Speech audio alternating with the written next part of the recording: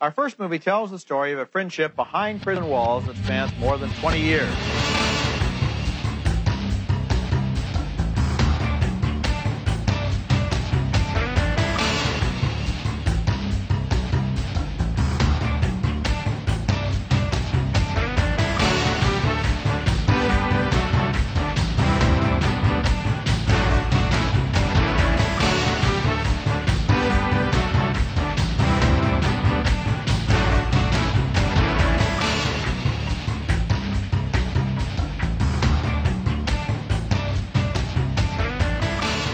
So welcome to episode 17 of Middlebrow Madness, an exercise in podcast hubris. My name is Derek Gaday. Mine is Isabel Larf, but that's not the name I want to talk about today, Derek. Okay. I have some other names that I think you will want to hear about, and I think that will make your life better. Is one of them Glenn? It might be. I haven't read all of them through, but what I want to talk about is some men's and women's lacrosse all-star NCAA names. Oh, I think I saw this. Yes. So, for those who don't know, lacrosse is a game played in America. It was originally an Iroquois game, if I remember correctly. Yes, it's one of the official sports of Canada. It's the official summer sport of Canada.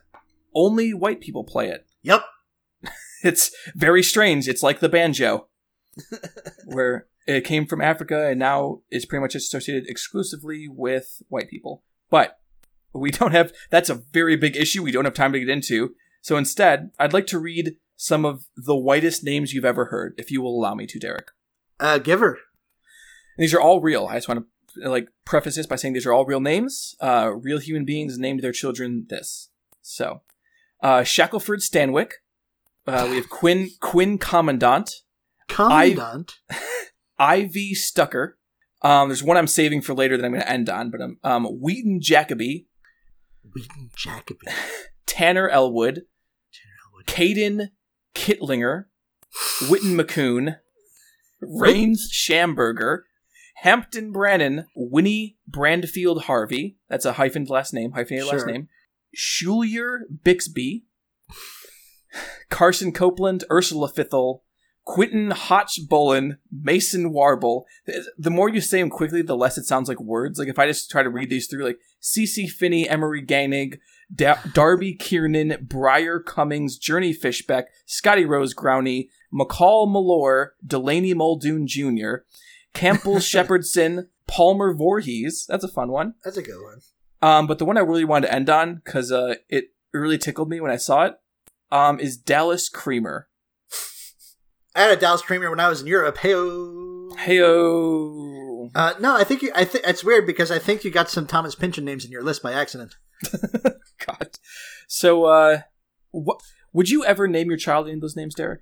Well, my name is Gaday, so no, probably not, because WASP names don't really go all that well with French last names. Like, yeah, I can't name my kid Patterson, you know? Patterson, that's not the worst thing in the world. I mean, because there's a lot of sort of you can be, hey, I named you after the movie. Yeah, or the lead singer of the Drive-By Truckers. Boy, howdy, what a Derek reference there. That's a good pull, right? Whew, that hurts a little bit. Like all of that at once. It's like you just pulled something out of the back of my mind that I haven't thought about for decades. You haven't thought about the Drive-By Truckers in 10 years? I can't say I have. No. But Derek, you know what I was thinking about? What's that? Movies. Yes, always thinking about them, never writing about them.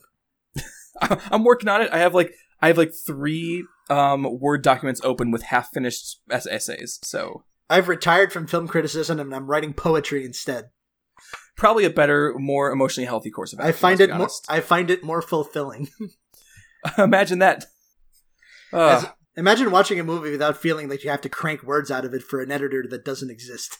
No, I can't imagine that. Everything I do is for content, Derek. Content only. Content rules everything about me. Cream, get the money. Did you hear that Miley Cyrus song where she interpolated cream? Nah. Hold on. Give me a second. I gotta Google this real quick because it was the worst thing I've ever heard. Oh, man. Miley Cyrus. I don't think I own something with a radio on it. So here's the thing. I actually haven't heard the song, but I read... This is going to be an awful sentence. I read the Pitchfork review of the album. Sure. And it just so happens that they include some commentary about that. I guess there's also an actual member of, what do you call it? The Wu-Tang Clan. Yes, on that track. So Miley Cyrus pulling up her information. Is it like Inspector Deck or something? No, it's one of the actual ones that people care about. Sorry, no offense, Inspector Deck. You're a much better rapper than I ever will be. But man, we are coming in hot. Ghostface Killah. Ghostface Killah is on it. Is on her track Dream. Can you guess what the D stands for? Is it drugs? Sure is. Yeah. Drugs rule everything. That's badass. That's punk rock, Derek. That's what all the hip hop artists love. They love drugs. And if there's one thing that Miley Cyrus knows, it's what hip hop people love. Remember when it seemed like Miley Cyrus was getting groomed by Wayne Coyne? That was weird. Wasn't that Kesha? No, she was only on like one thing, but like Miley Cyrus did a whole album with Wayne Coyne and the Flaming Lips called Miley Cyrus and Her Dead Pets, but pets is spelled with a P-E-T-Z. Oh, were the dead pets the Flaming Lips? Yes. Aha. Yeah. No, Kesha seems cool now. I'm cool. We're all cool with Kesha. She seems generally rad. Whereas Miley Cyrus seems incredibly less so. Yeah. I actually, you say you haven't thought about the Drive-By Truckers in 10 years. I haven't really thought much about the Flaming Lips. Like, I still think Soft Golden is like one of the great albums, but I ain't really thought about the Flaming Lips since like The Terror, maybe? See, I'm going to go on their Wikipedia page and I can say the exact last time I listened to a Flaming Lips album because I know what it was and it was bad. But let me pull this up. It was one of their dumb fucking things when they were like, "Oh, we're gonna make a super long thing." Was it their 24-hour song? Was it their cover of Dark Side of the Moon? Was it? It was something. Hold on, Flaming Lips discography. This is. Was it the Hetty Flynn's album? No, I didn't actually listen to that because I have self-respect. That's not even true. There's a few good songs on that. Incidentally, the Kesha song on that is pretty good. I believe it's called 2012 bracket. You Must Be Upgraded. That's a pretty good name for a song. Yeah, it's a good song too. Hold on, do they not have the... Oh, there we go. Okay. Here it was. In 2011, they released a album? EP? Something. Called Gummy Song Fetus. Oh, it was the Gummy album. Yeah. Which was genuinely fucking terrible. And at that point, I was kind of off... That was also during the whole time where, like, people were calling them out for using, like, Native American headdresses for stuff. And they were like, whatever. Sure. Fuck you. Like, whatever Wayne Coyne said. And Wayne Coyne genuinely seems like a fucking creep. Like, for real. Yeah, a little bit. There was that one... I forgot who it was, but there was someone who was, like, in one of his, like, music videos... or one of the Flaming Lips music videos that they were promised that, like, their naked body was not going to be in it, and then it was, which is fucking awful. Was it? I want to say it's Erykah Badu. I thought it was Erykah Badu's sister. That sounds right to me. Someone in the Badu camp. But, yeah, so I guess this is Derek and Isabel talk about indie rock, I guess. But it's not always that. Sometimes it's other things. What is it other things? Like movies. Yeah, sure. Movies. People like those, right? Yeah, I mean, whatever. Yeah. They watch them, too? Yeah, you use your eyes and your ears. Yeah, it simulates many senses, not just We've one. been recording for, like no joke, people, 4 hours, so, like, I'm sorry. No, I guess it's 3.5 hours now. Yeah, we're a little loopy, as the kids say. But, yeah, Middle Brown Madness. What the fuck do we do here? Well, I'm glad you asked. We have a beautiful 256 slot bracket. We've put the IMDb Top 250 in it, included 6 of our ringers to make it nice and round, and we pair them off one against the other until we get to the true champion, the best movie of all time, asterisk, the best movie on the 250, basically, is what we're trying to get at. And we've officially made it 25% of the way through round 1. Did you know that there was exactly 1 degree of separation between the wiki page for Erykah Badu and the wiki page for paintings by Adolf Hitler? What are you expecting to say? Yes? No, I didn't know that. I just wanted to bring it up because I wanted to explain why I'm looking at the Wikipedia page for paintings by Adolf Hitler. Because I wanted to say, man, his paintings kind of sucked. No offense. I mean, I guess, no, full offense. Full offense to Adolf Hitler. Your paintings are not very good. Full offense to Adolf Hitler. Why is there a link there? Did Erykah Badu talk about Hitler's output as a painter? She did, actually. Oh my god. See, I'll read this whole Why? thing. In a January 2018 interview with Vulture, Badu was asked about accusations of anti-Semitism based on a 2008 Haaretz article quoting her thoughts about Louis Farrakhan. She denied being anti-Semitic, but said, "I see good in everybody. I saw something good in Hitler." After being asked to clarify her comments, Badiou praised Hitler's paintings. Which is one way to answer that question. God, that's a lot to unpack. All right, so maybe we should talk about the couple of matchups that we have coming up. Yeah, sure. Those are way less of a bummer, let's be honest. Maybe if we... maybe we can tackle the Gordian knot that is Louis Farrakhan on a different day. No, that sounds like we're well equipped to do that as two white people who I'm going to grew go up so in the far suburbs. as to say, well, you grew up in the suburbs. I grew up in the woods. Even better. So a couple of matchups. Yeah. Here's what we got lined up: Eternal Sunshine of the Spotless Mind versus Kill Bill Volume 1, and Terminator 2: Judgment Day versus Catch Me If You Can. So first one, the 87 seed, one of the 100 best movies ever made. Eternal Sunshine of the Spotless Mind, directed by Michel Gondry, written by Charlie Kaufman, starring Jim Carrey, Kate Winslet, Kirsten Dunst, Mark Ruffalo, and Elijah Wood. $72.3 million take on a $20 million budget, and 1 for 2 at the Oscars, winning for Best Original Screenplay. Versus the 120 seed in the tournament, Kill Bill Volume 1, released in 2003, directed by Quentin Tarantino, written by Quentin Tarantino, starring Uma Thurman, Lucy Liu, Vivica A. Fox, Daryl Hannah, Sonny Shiba, and David Carradine. $180 million take on a $30 million budget. Snubbed from the Academy Awards, but 3 for 5 at the BAFTAs. Everyone's favorite, the preferred Oscars. The preferred Oscars. The sophisticated man's Oscars. I don't think that's true at all, but... That's a lie. Although... That was a lie that I made. I did want to say before we get very far into this, Michel Gondry. That's how we say it over here. Yes. Michel Gondry for the Anglos in the house. Yes. Michel Gondry for those who speak French. Like for those who know how to actually pronounce it properly. Notice that I only ever do it for people who have French names, though. Eternal Sunshine, then. Yes, Eternal Sunshine of the spotless kinds. Spotless minds. The spotless kind. Good movie, Derek. It's a fucking great movie. I was so happy that it held up from me watching it as a teen. Because, not even a teen. Like, the last time I watched it, I was probably 20 or 21. And there's a period of time where I would have said this is my favorite movie of all time. I wouldn't quite say that anymore, but I would say it still holds up. And the parts that hit so incredibly well. I really liked it, and I also was really glad that it held up. I never thought that it was like an earth-shattering masterpiece, but I did think it was very beautiful, very thoughtful film, and I still think that applies. If anything, I was always more interested in Michel Gondry's. There, I said it like you. I was always more interested in Michel Gondry's his sense of play and his sense of creativity regarding mise en scène than the writing or the directing of actors or anything, which is why I think I'm more generous than most with subsequent movies he would make, like the Science of Sleep and Science of Sleep and stuff like that. Be Kind Rewind is much better than people think it is. It's a really fun movie. It's a great movie. It's fun as hell. But also I think Mos Def is a good actor, but yeah, he's fine.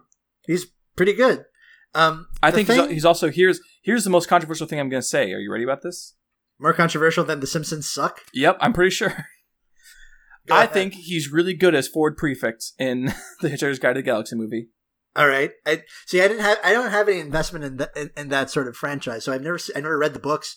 I've never seen the movie. Whoa. So, but I hear it's bad. I hear the movie's bad. It's not. It's actually totally fine. People are just dicks. It's totally fine movie. It's not the book, but it's totally fine movie. And I think that Martin Freeman and Sam Rockwell have a lot of fun. Sure. As does Alan Rickman as Marvin. So, good cast. Man, I'm going to watch that after we're done. I really kind of want to. John Malkovich is in that. Jason Schwartzman, Edgar Wright. Good cast. Bill Nighy. Bill Nighy. Warwick Davis is the actual person in the suit for Marvin. Zoe Deschanel. I didn't say her because I think she's bad in it, but I think she's a bad actress, but she's still in there. But none of these people are Eternal Sunshine of the Spotless Mind. No, they're not. But I think the point I'm trying to get to is that I think people's tolerance for French whimsy, that's like the peak of it. That's like, I think it's made more palatable by the fact that you got Jim Carrey and Kate Winslet in it, but it's riding kind of that Amélie wave of French whimsy that comes just crashing down in the following years. I think that's the apex of that particular style of filmmaking. I get what you're saying now. I thought you meant like it's the peak of what people can handle. It's like Amelie is more whimsical than this and more insufferable, and I generally despise that movie, but we'll get to that later. Sure. Whereas this movie is a lot more presentable for an American audience, I'd say. Yes, 100%. And I will agree that like this time it was less the like sheer emotional affect that overwhelmed me than it was the it's an incredibly well made film.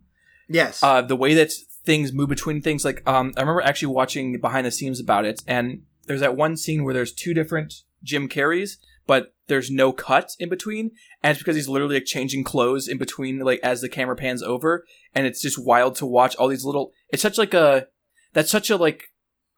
This is gonna sound insulting, but I don't mean it that way. It's such like a little kid kind of trick, like very in a good way that a lot of his Michel Gondry's movies feel like little kid tricks. Like these are the first thing you think of, and it's really cutesy, but it's also really simple, and it still is effective. If that makes sense. Yeah. Well. Yeah. I guess that's kind of what I was going for when I said that his movies were playful. They look playful, even though that well, especially this and Science of Sleep, where it's like these are deeply melancholy films about just like the failure of love. This is essentially a film about the fact that everything will fail and like you are not going to have a perfect relationship. Yeah, you're just doomed to remember all of it. Yeah. But and you don't learn from your mistakes either. You just I think that I'm going to pull a really deep cut here. So, sure. Leopardi, are you familiar with, he's an Italian poet? I am not. So he also wrote some philosophy. Sure. And he's a pessimistic philosopher, very, very pessimistic. And one of his most famous philosophical dialogues is between a calendar salesman and I think it's like a student or a philosopher, who knows, some other guy. It's not really important. And this other guy comes up to the calendar salesman and is like, hey, like, what are you selling? The guy's like, oh, a calendar. Like, do you want a calendar? It's for the next year. The next year is going to be great. And he's talking about like how the next year is always better than the last one. And then he was like, well, was the last year a good year? He's like, yeah, the last year was a great year. I sold a lot of calendars. It was great. And then he's like, well, would you live that year over again? He's like, yeah, like I'd change a bunch of things. He's like, and then the other guy's like, no, like calendar salesman, if you had to live the exact same year over and you couldn't change anything, would you live that year again? And the point of it is, the point he eventually gets to, and this is where the pessimistic philosophy comes in, is that no person, if given the choice, would ever willingly live their same life over again. Therefore, quote unquote, proving that life is not inherently a good thing. There's a lot to unpack with that I'm not going to get into today, but I thought of it while watching this movie specifically for one reason, in that the end of this movie is a direct refutation of that, and a direct refutation of the idea that because something is painful or because something is difficult, that it is inherently a bad thing, if that makes sense. Okay, so spoiler alert for a movie that's 15 years old. I feel like I choose to read the ending of this film as happy. Do you? I think it's happy. Happy is a little too simple of a term, but still, like, it's a positive ending. I think my reading on it is like, God love him for giving it another shot. Gotcha. Whereas the reading I took from it, and I continue to take from it, like this is the one I've kind of always had, is that even if this is going to be painful, the act of having this relationship is inherently valuable. And if the act of the good moments together outweigh the fact that it is going to be painful down the line. And that's why essentially the movie is about choosing, like deciding, oh, I actually don't want to forget these things that I've signed up to forget. I don't want to lose these things, even though they hurt me and even though they're unbearable, or they feel unbearable at this moment, that at the end of the day, I'm better off having them and my life is better for having experienced these things. Now, if we wanted to get into we're not going to, but if we wanted to get into a full discussion of philosophical pessimism, I would disagree with that statement broadly. But I think in this movie, it's a very powerful point made, and I think it's a useful point to make. I think that over the course of this show, I'm going to have to actually do some reading to be able to actually contribute to parts of this show, because I don't read much philosophy. In case the 16 prior episodes, you didn't fucking figure that out. But the only reason I bring it up is because that is kind of a central question when you think about it. Is like, would you live your same life over again? I don't know if I have an answer to that, and I think that there's some validity in saying that if you say no, then how can you justify saying that life is good? But at the same time, I don't think that because something is painful that is inherently not good or inherently invaluable. I think we can often get into a problem of valorizing that which is painful and valorizing suffering. But I don't think that that pain is necessarily a bad thing. And that's... In other words, I'm a pessimistic philosopher, but I'm not pessimistic for the reason that life contains pain, if that makes sense. Sure. Well, I say sure, but I mean, okay. But what I'm interested in is your reading of the end of the film. You seem a little bit more... It's more ambiguous, it seems like to you, or less so clearly happy. Yeah, my question, like, the thing that kind of lingered in my head as the credits rolled was, like, what if... Like, it's kind of like a weird hypothetical. It's like, what if you immediately knew the worst things about someone, and that person knew the worst things about you? How does that color an interaction? And like I'm trying to follow the movie logic, right? Yeah, I think it's ambiguous because they are armed with this knowledge that they otherwise would not have, right? So on the one hand, it's like you know where the potholes in the road are, but can you avoid them? It's kind of like a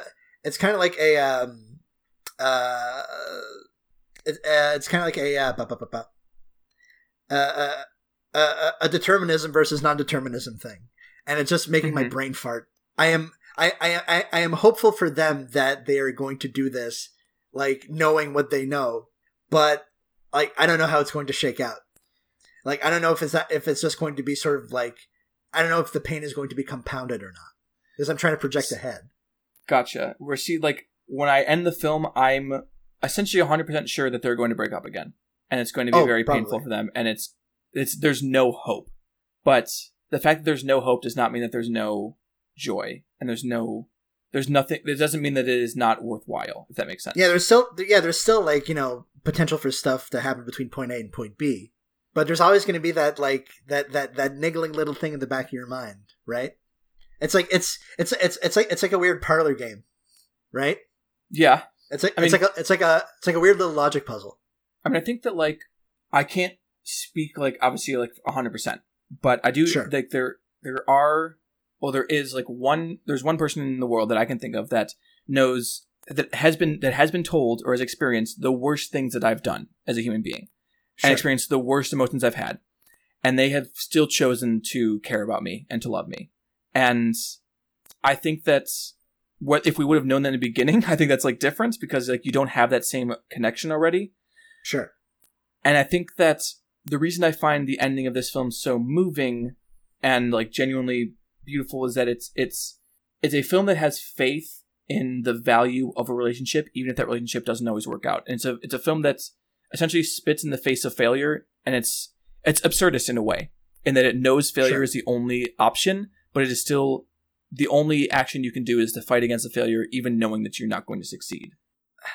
Yeah, I mean, they find each other again. Yeah.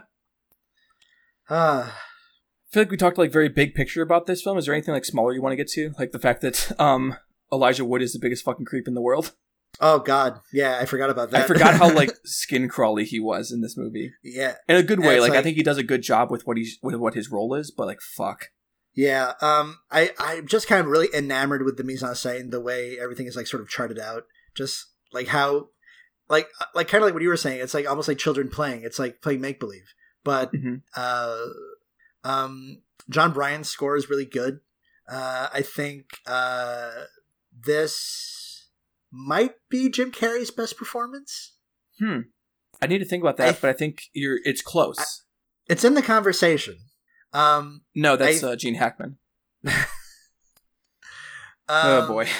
I need to stop doing that because it's never fun for me to do. It's just like a thing that my brain happens.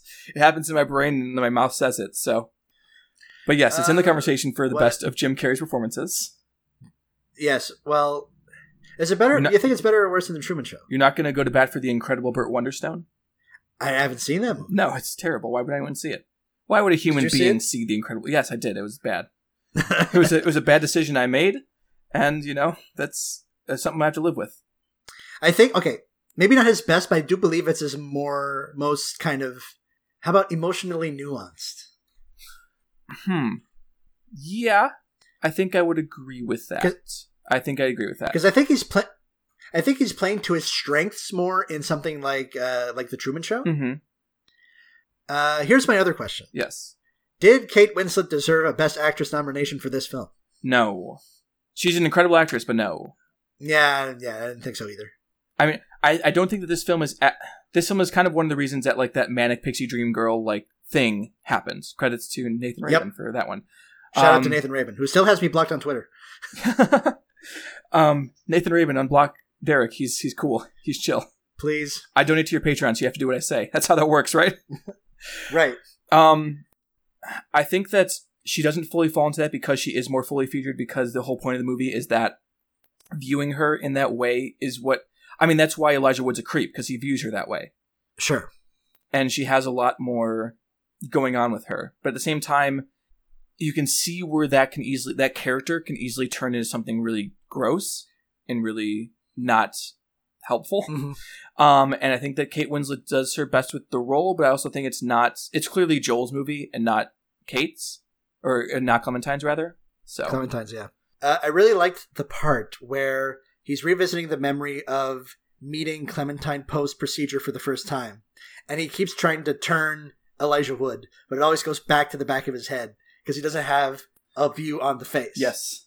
It's all... The movie flies when it does like small, really, really creative stuff like that. Mm-hmm. So... Or like later on when Elijah Wood's eyes are like flipped upside down. Yes. Good image. Or just when he's navigating through his memories and there's just a spotlight on him and you can't see his features. And just like simple stop motion shit. It's like this movie looks incredible. Yes. 100%. But another movie that looks incredible, Kill Bill Volume 1. If you say so. I mean, I think it looks good. Okay. So Quentin Tarantino's homage to mostly martial arts films. To every movie he's ever seen, basically. So I really like this movie. I've seen it 3 or 4 times. I think that, I don't know if it's certainly not an actorly showcase like Sunshine is for like Jim Carrey, but I think the performances are good. It's a movie that's like, this is the closest I feel like Quentin has come to like making this is badass kind of movie. Yes, right? 100%. This is even though this is the man who made Reservoir Dogs, Pulp Fiction, this is his most dorm room movie. Interesting. Yeah, I think this is also his most pastiche. Oh, that I 100% agree with. But I think it's a really good hang. I mean, I like the fights. I like how purple it is in terms of like, it's like I'm like in terms of like badass bon mots. I like that he like sort of takes the mothballs off of dudes like Sonny Shiba and Gordon Liu. I think it's just kind of a romp. Okay. So what's your take? My take is it was kind of boring. I mean, oh no, I think it's totally fine. Like I think it might be the worst Tarantino movie though, either that or Django Unchained. And I think that like here's a couple problems I have with it. Number one is that this is I'm going to nitpick for a second, then I'm going to move to a broader thing. So number one is like a nitpick. The whole like the very beginning of the bride's or Beatrix. I guess we don't know that at this point, but her name's Beatrix. Beatrix Kiddo, right? Beatrix Kiddo. That's right. The whole like beginning where she's like waking up from the coma and there's like the like sexual assault subplot that's just like thrown in there for no reason is like really gross, genuinely, like, and doesn't need to be there, and it could have been accomplished so many other ways. And is like also like this is a pulpy movie with a lot of like dark shit that happens in it, but I don't think that kind of darkness is what it needs. I think it needs more like the backstory of Lucy Liu's character is dark, but also like in a way that makes sense. Yeah, that's like a character building moment. It's not something that happens to someone. Yes. So there's that. I think that actually the whole like anime sequence is bad, like straight up bad. Really? Yeah. I think it's poorly drawn. At least, I mean, when I say that, I feel like I'm being a little bit of a dick, but I mean, I didn't enjoy looking at it. I thought it was ugly to look at. And I will say that it is 2003 is shit. Yes. And I don't think it actually adds what he's trying to add to the thing. I don't know what I would have done instead, because if you have to introduce the background to that character, which I don't think you actually have to, but if you're going to, I don't know a better way to do it. But I mean, that exists. Also, the Hattori Hanzo bit I think is super boring. And in a broader sense, I think the problem I have with it is that since it is such a pastiche, it feels like it's just borrowing a bunch of stuff that I liked better at other places. If that makes sense. I mean, yes. And you could say that it doesn't have enough of that sort of Quentin stink on it. But partially that, but also partially just the fact that outside of the final fight sequence, which I think is genuinely still amazing. Great fight. Where she's in that iconic yellow suit. It's generally a really rad part of the movie. Yeah, the whole thing starting inside against the Crazy 88, going outside into the Lady Snowblood ass fucking courtyard or whatever. Yes, all of that is excellent. Everything before that is that was pretty bad. I don't know. I like the slow burn of the Sonny Shiba shit. I'm kind of hot and cold on the anime sequence. I certainly didn't think that it was bad. And I also think that this is for someone who's not us to tackle, but I do feel a little weird about how Quentin treats the tropes of Japanese cinema he's using, especially with the Asian actors he uses. It feels weird to me in a way. I'm not the person to address that right now, but I will say it is something that did make it not as much of a romp for me. Do you know what I'm saying? I think there's a thin line between homage and stereotype, and I think he crosses over it more often than he should. Let's say that. I mean, all right. I'm not going to disagree with your. Yeah, I mean that's a very personal assessment, and again, we're two white people. What do we? I don't take our word as the final word on this thing, certainly, but that's just personally how I responded to it. It's on the Quentin Tarantino scale of racial sensitivity, I think this score is fairly high. I don't know if that. Do you mean because no one says the N-word? I mean, I did notice that no one said the N-word. I did notice that it didn't come out of Vivica A. Fox's mouth or anyone else's. Yeah, and I don't think that destroys the movie, but it does make it so that I don't. If I'm gonna reach for any Tarantino movie, this is incredibly low on the list, next to, like I said, Django, which I think is maybe his only outright miss. I even think that's a miss. I think it's a miss. Don't we get to it later in the podcast? Probably. Let me see. I feel like every fucking Tarantino film is on here except for the best one. Oh, you know what? It's it's a 61 seat and it's going up against Ben-Hur. What the? That's nothing good there. That's a hell of a matchup. I think I know who wins. This list does not include the two best Quentin Tarantino movies, which is ridiculous. Sure, clearly Jackie Brown and Death Proof. And not Jackie Brown and Pulp Fiction? Pulp Fiction's a very good movie, but I mean, I think that Death Proof is him doing a just pure genre movie in the best way. Whereas I think Jackie Brown is him doing the most Quentin Tarantino movie in the best way. Yeah, blaxploitation as crime, sort of a big crime movie. With probably the best acting he's had in any of his films. Across the board, probably a good solid bench on that. Yeah, but yeah, so Jackie Brown's. Yeah, isn't it wild? Man, that's weird. I feel like Jackie Brown is still, even though I feel like for a decade we've all been saying Jackie Brown's the sleeper best Quentin Tarantino movie, and even after that, it still is sleeping. Sadly. I mean, that's wild to me. Anyway, no, okay, so this is just fundamentally a thing of you thought it was more boring than me. Yeah, I think that's fair. Yeah, I think this is just Quentin having fun with it, which I can vibe with 100%. So it might not have the sort of it doesn't have the robustness of some of the more canon Quentin Tarantino movies. I feel like this is if you're a young cinephile, this is where you get on board. This is where you start. Not Pulp Fiction? Pulp Fiction, maybe. But I feel like Pulp Fiction's representation precedes it a little bit, which is why maybe people would probably start with Kill Bill. Okay, that's fair. But the question is it better than Eternal Sunshine of the Spotless Mind? I had these both, I think, as 4s. So this is going to be a bit more agonizing for me than it is for you, because I'm pretty sure you're leaning Eternal Sunshine. Pretty easy, yeah. Man. And this isn't a totally fair thing to say, but I'm going to say it anyways because who fucking cares? Quentin Tarantino's going to have a lot more shots at getting on to round 2. That's very true. Michel Gondry is not moving on if this does not move on. So Reservoir Dogs is in here. Dave Chappelle's Block Party Pulp is sadly Fiction not is in on here. Which is actually his neither is The Green Hornet. I keep hearing Block Party is really good. It's really good, yeah, very good. If you can get the stink of modern Dave Chappelle out of your mouth. Right. Well, Dave Chappelle sadly is aged into an old guy. Yeah. So I think the only two, is it possible that the only two that aren't on here of Quentin's are Kill Bill 2 and Jackie Brown? And Death Proof.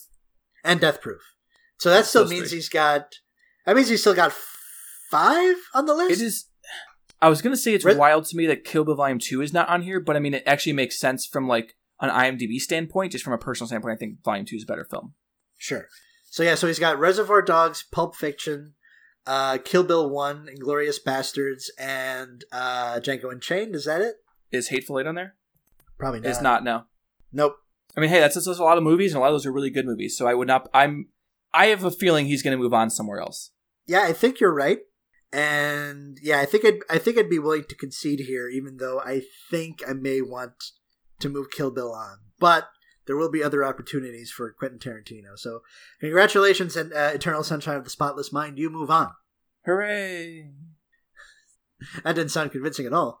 I mean, I feel like it's weird. Do you ever have this thing? This is totally off topic, but do you ever have this thing where if it's a movie you've loved since you were a teen, you still love it as much, but your excitement for it is gone? Yeah, it's basically Pulp Fiction. yeah, same. Pulp Fiction, Reservoir Dogs, Eternal Sunshine, Die Hard I'm still pretty excited for. But there's a lot of movies that I think are genuinely classic, some of the best movies ever made, but they're not as fun to talk about, I guess. They don't excite me the way they once did. Whereas it's exciting to people to say, hey, I saw Serenity this year and it was one of the best movies. I'm talking about the 2019 one, not the shitty one that what's his name made. 2019 one that's a masterpiece. And that's exciting. But yes, Joss Whedon's Serenity. Which I'm being unfairly dismissive of because that movie's totally fine. There's nothing wrong with that movie. I think Firefly is totally fine. I think Joss Whedon makes a lot of things that are totally fine. Yeah, here's the thing. The sad truth about Joss Whedon is that he's pretty good with a word. But unfortunately, he sucks. Yeah. But yeah, moving on, I guess, to two other movies. We're gonna find out who Eternal Sunshine faces in the next round, and if it's who I think it is, it's going to have its fucking hands full. Yeah, no. I'm feeling I know what round 3 is going to be, but sure.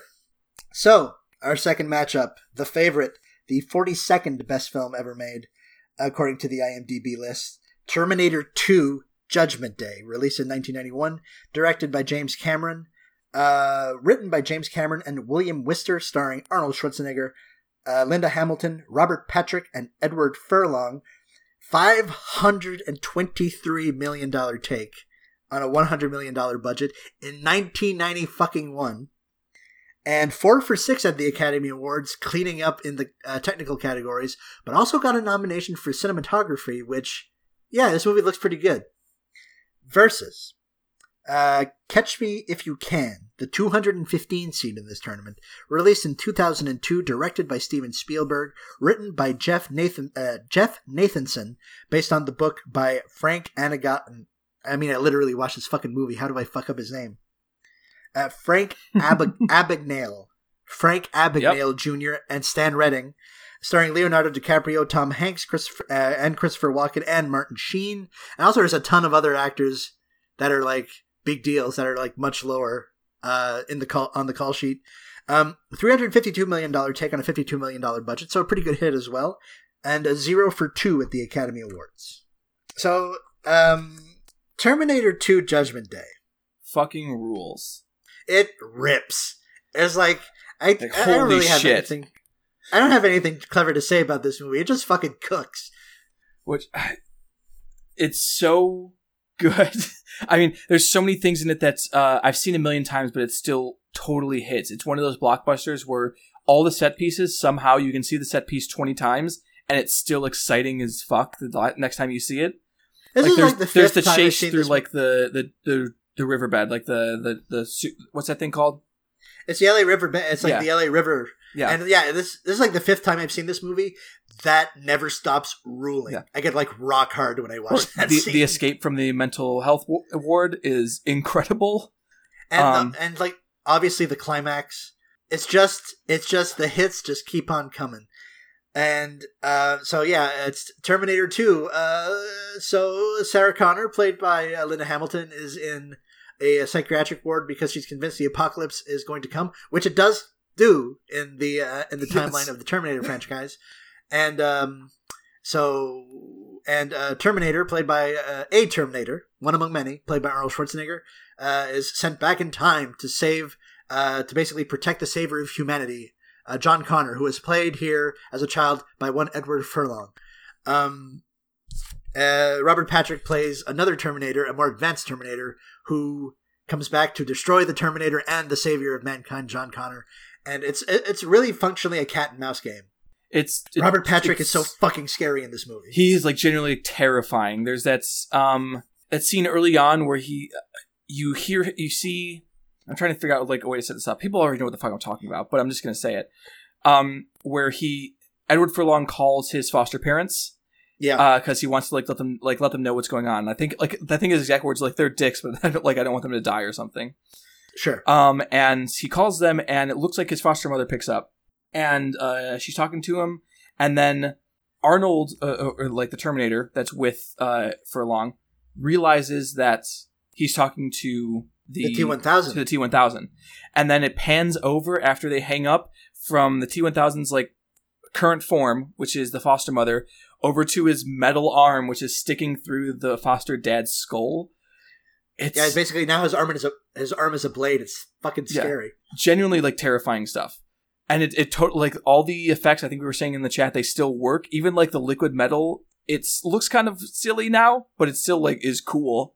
Yeah, it's cool as hell and fully, it's seamless. It's integrated with it really well, so, like, it feels like it's really there, even if it's also a little goofy.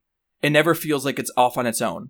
There's only one effect that I thought did not age really well, and that's towards the end of the film, where there's an explosion and Arnold, in quotation marks, does like a barrel roll towards the camera, and it's clear that it's like a model. Yes. But that's one effect in this whole movie. Like the effects of like one of the other kills in the movie, Robert Patrick as the T-1000 is behind a dude grabbing coffee. Yeah, God. He just rises from the floor, and it's like, that's fucking great. It's so good. And this movie doesn't just work because it has these baller special effects that have aged super well, and not just because James Cameron is really good at directing action, but there's like an emotional core to this film. Like, it breaks my fucking heart every time Linda Hamilton talks to Edward Furlong like he's already a super soldier who's going to save mankind and not just a child. Yep. It's devastating.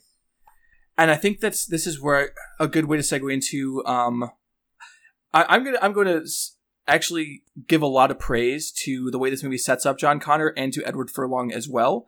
Whereas in a lot of criticisms in this film, when there are criticisms, it's generally like considered an incredible film. Like it's on the IMDb top 250. It's a canon movie. Yeah, when people are going to critique it, they always critique Furlong, and they always critique the character of John Connor, and they're like, "Oh, it's like a kid, like it's annoying, it makes it less serious and like less." It's not like the original movie, which I mean is true. But at the same time, I think there's a lot of things that John Connor character work incredibly well with. Number one being that he's had this mother who basically has been giving him survival training from the time he was a kid, and he knows what she's said. So like when the Terminator shows up, he's not surprised as much as he is like, "Fuck, you're here now. Aren't you supposed to be trying to kill me?" Which is great. I think that actually rules, because most movies there's like, you would have this whole setup like, oh, like, I don't know what's going on. This isn't real. X, Y, and Z. Where this movie just ditches that and is like, we already know what's going on. We don't need to convince another character that this is really happening. Let's just go ahead with it, which is great. And I think that having the character of John Connor there makes it so that the stakes feel really different in the way that they didn't in the original, which I love the original. I think it's a great movie, but the stakes are inherently different because it's not just someone fighting against Terminator, it's someone fighting for their kid who is literally right there. Sure. And trying to make a better life for him, and it makes it more real, I guess I'd say, if that makes sense. Yeah. It makes the stakes Yes. more palpable. And I think that without having John Connor there, the core of the movie, which is essentially a very humanist and positive message, which is I brought up to you because I think I brought up to you outside of this that I think one of the reasons out of the many reasons people really hate the John Connor character in here is because everyone likes to think of themselves, or white dudes like to think of themselves as like, I'm going to be the one who, if there's ever a zombie apocalypse, I'm going to make the hard choices. I'm going to kill my friend. Shoot my friend that was bitten. He was bitten. Whereas John Connors explicitly tells the T-800, like, hey, don't kill anybody. You can't kill anybody. And then later in the film, they follow through with that. Whereas, like, when Arnold is getting all of the cops off their back, they very explicitly show that he's not killing anybody, which is kind of awesome and amazing. Especially since, like, you don't get that in action movies. Like, how often does anyone actually care who's dying in an action movie? As much as I like Die Hard, I think Die Hard's an incredible film. Sure. No one's going to say, hey, don't kill anybody in Die Hard. You know what I mean? Whereas this movie has a much more human and a much more open heart to it. And it's a movie that believes that people are worthwhile and that human life is inherently valuable. And it's not valuable as utility. It's not valuable as what it can do for others. It is an inherent value that is worth protecting, even when it's inconvenient, even when it's incredibly difficult, and even when it puts you in danger. And I think that that's just not something that most people want to see, or at least I don't. When I say most people, I'm being a little bit reductive. Most IMDb viewers would not want to see. I was going to say maybe the people voting, maybe the people voting on this particular on these movies on this forum, maybe. Yeah. But no fate, baby. Yeah, I was surprised by how well that whole emotional through line actually worked with me, and how hopeful and kind of beautiful the ending of this film is. Yeah, I mean, the Terminator learns the value of human life. Go figure. And I don't think that I think I'm saying there's another criticism to be made that makes him less intimidating in the first one, or it inherently changes the dynamic of the Terminator films. I think it does, but I think it does in a worthwhile way. Sure. Arnold, I think I think his best acting is in Total Recall, but I think he's best cast as the Terminator. Yes, agreed. That was just he was having a moment. He had a pretty long moment there for a minute. He had a good run, and then but especially like governor, between that's fucked up, right? Yeah. Hey, remember when that was wild and it was like, oh, that's never gonna happen, and then I feel like you can draw a pretty depressingly straight line from that happening to Donald Trump, which no doubt is too much of a bummer to get into today. I'm pretty sure both those guys are in the WWE Hall of Fame. Derek, would you say that the WWE is problematic? #problematic. Is this going to be on the record? Yes, you have to put it on the record. I'm going to show Vince McMahon this, if you say he's problematic. Okay. Yes.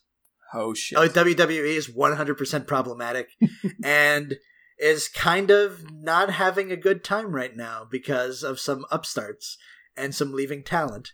But, listen to my wrestling podcast that doesn't exist to have, if you want some hotter takes on that. So let's talk about Catch Me If You Can, even though it's going to lose. Yeah, sure. It's a perfectly fine diversion.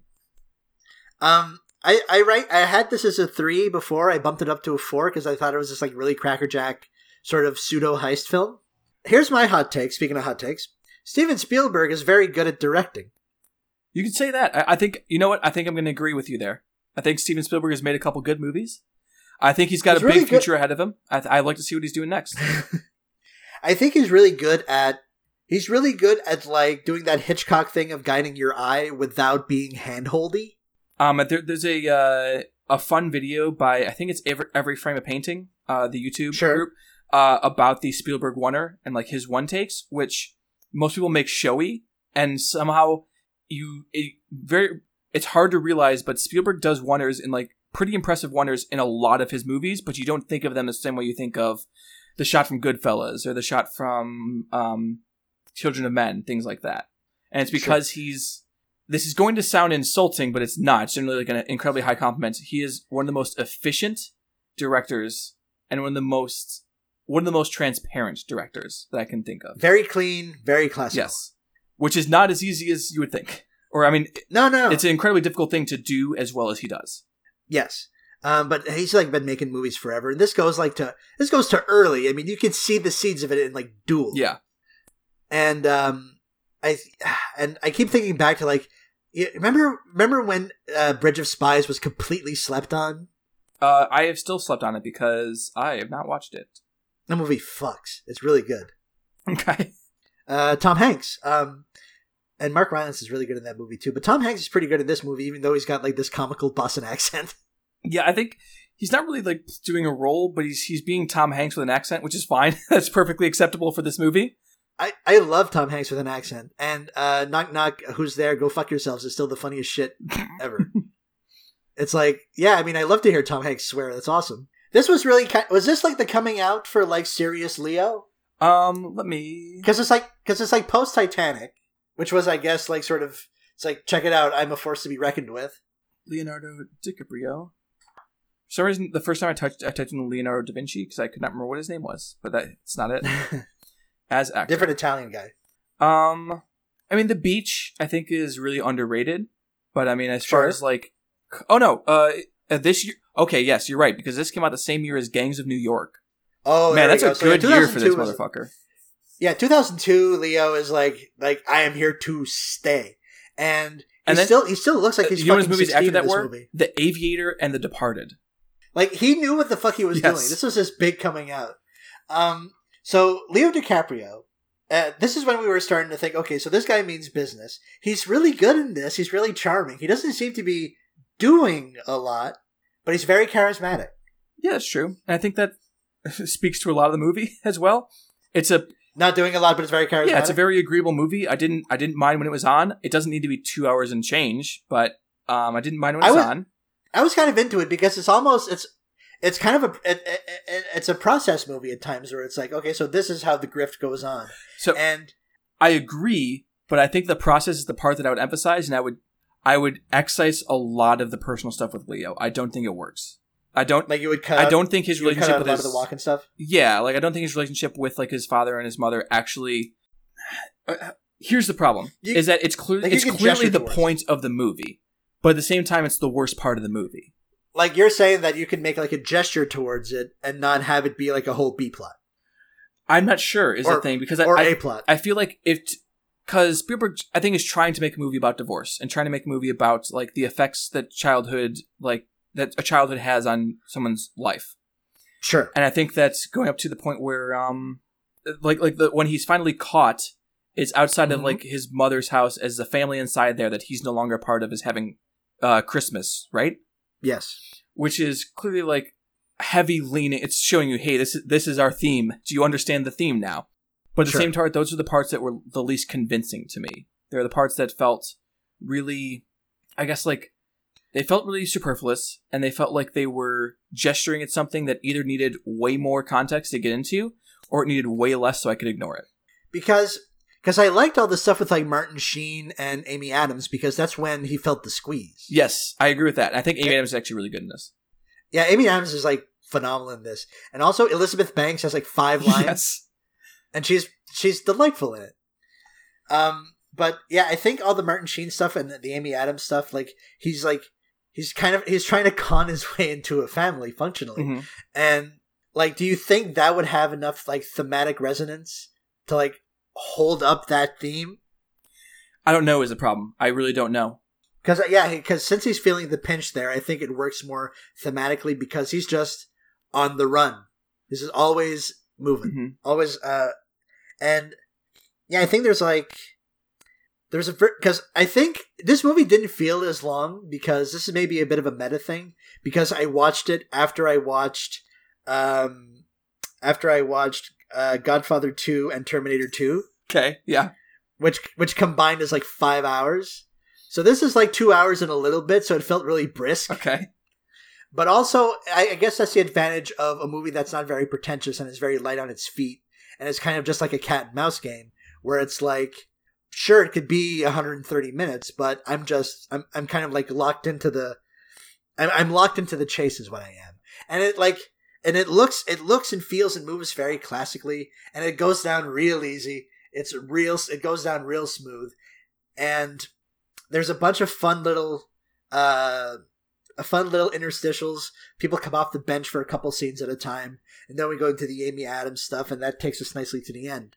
I mean, I think like my favorite scene in the movie, and I think this will tell you like what I liked about this movie. My favorite scene in the movie is where Carl, who's Tom Hanks' character, finally thinks he's tracked him down, and he goes to the hotel room where all his shit is, and then Frank comes out of the bathroom pretending to be a Secret Service agent and completely fucking fools him.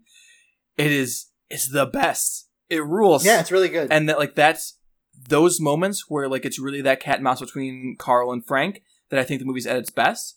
And I think that I guess like I'm almost asking the movie to stop having themes and to just be about that. Like I want Ocean's 11 instead of a movie about family. You know what I mean? Hold on. You want a Steven Spielberg movie to not have themes? Imagine that. Huh. I mean, I think this movie like went up a whole star in my estimation. I bumped it up from 3 to 4 because I thought it was like real fun. Mm-hmm. I thought it was like real entertaining. Went down real easy. Loved everyone in the movie. Looks magnificent. Directed very like expertly. Yeah, it's just not Terminator 2. Yeah, I agree. I mean, tough shit, Stevie. But Terminator 2 is like, it's like not many movies are better than Terminator 2. That is incredibly true. So Terminator 2. Yes. So next time we will have Terminator 2 versus Eternal Sunshine of the Spotless Mind. Oh, man. I don't even want to think about that. The Russo brothers directed Yumi and Dupree? What the fuck? You gotta start somewhere. But that wasn't their first film. Their first film was Welcome to Collinwood. I have no idea. Remember what that is. movie? Oh, it was a movie. It's got William H. Macy and Sam Rockwell in it. Luis Guzman, Holy George moly. Clooney, Jennifer Esposito, Gabrielle Union. It's fucking packed. That sounds like a cast. Bad movie. Why are you looking up with the Russo brothers? So, because on Steven Spielberg's wiki page, it says he is the highest grossing film director in history, obviously. Like, I don't think it's not even close. Because his movies worldwide have made $10.542 billion. Good Lord. Sounds about right. And the Russo brothers are the seconds. On account of all those Marvel movies, I 6.7 guess. billion. Yeah, like literally basically just those Marvel movies, which is kind of, I don't know, kind of sad. That's Steven Spielberg had like a lifetime to achieve that, and Russo brothers made it in like a decade.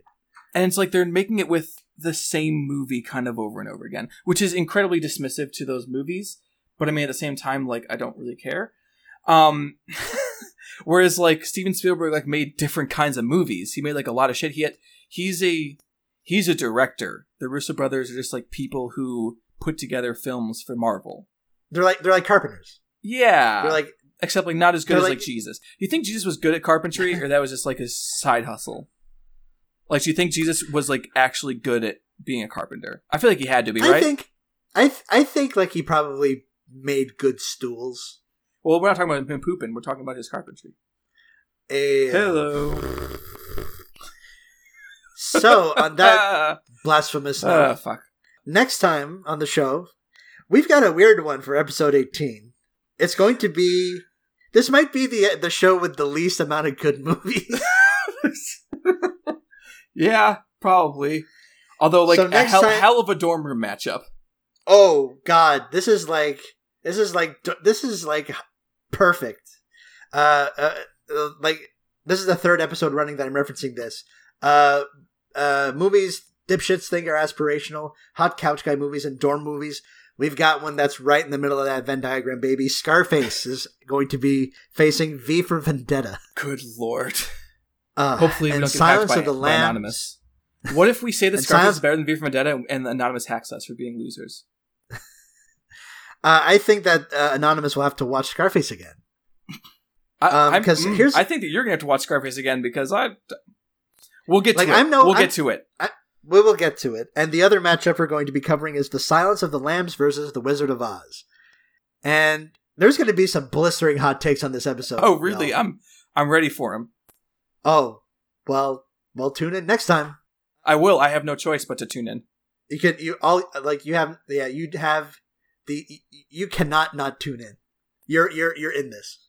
Should we do plugs first, or should we do the email first? Well, email is part of the plug, so if you want to drop us a line, if you want to ask us about, if you wanted to give us a hard time for chiding the Russo brothers, you can do so by sending us an email at Don't bother. They're fucking rich. Don't bother. Yeah, don't they don't need your help. In any case, if you want of to all the people, like the Marvel movies aren't the things that need your defending. No. I'm sure Kevin Feige sleeps very well at night.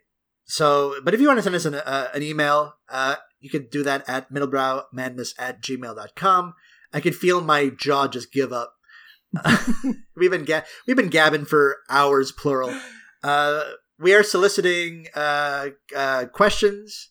We are soliciting recipes. We are still soliciting information about the Roman conquest of Britain, and also the ins and outs of Bollywood cinema. You can contact us directly at middlebrowmadness@gmail.com. That's right. If you want to get to us directly, individually, you can do so on Twitter. I'm at Derek_G. Isabel is at Space Jam Fan. You can follow us on Letterboxd if that's your bag. I'm at Derek_G. Isabel is at The Trap's Jaw. You can also listen to other shows on the Noise Space Podcast Network. You can go to noisespace.xyz and find the show's archives and the archives of all the other shows that are there. And let's see, so Noise Space, and I think that's it. Okay, so are we missing anything? I don't think so. Nope, we just got email, which we're going to do another third of today. We have a lot. We got a whole thing. We got more mail. Jesus, okay. We got more from Hirsch. We're recording these all in a row, so if you've told me to pronounce your name differently, Hirsch, I have not heard it yet, so I apologize. But I'm going to read a big part of the rest of the email. That's not how you say that, but that's fine. I'm going to leave the last part of it for later. Because we said, we've been recording for a very long time, and I need to go. Okay, so hello from Australia. Big fan. Somehow against all odds, this has become my favorite pod recently. Like, seriously, oh my God, I've recommended this to at least 4 people, and I'm not a big podcast recommender. Yes, thank you very much. That's the nicest thing anyone's ever said about this shitty podcast we do. So seriously, that's awesome. Your thoughts on Bollywood films are interesting to hear. Growing up, I watched a few Hindi films, but haven't in a fair while. It extremely tickles me how much Isabel enjoyed Three Idiots. The tonal dissonance you mention is totally common in Bollywood. I haven't really seen many Hindi movies, especially not recently, but if you guys are interested in checking out more, I'll recommend a couple. So I'm about to butcher some names. I apologies. Vishal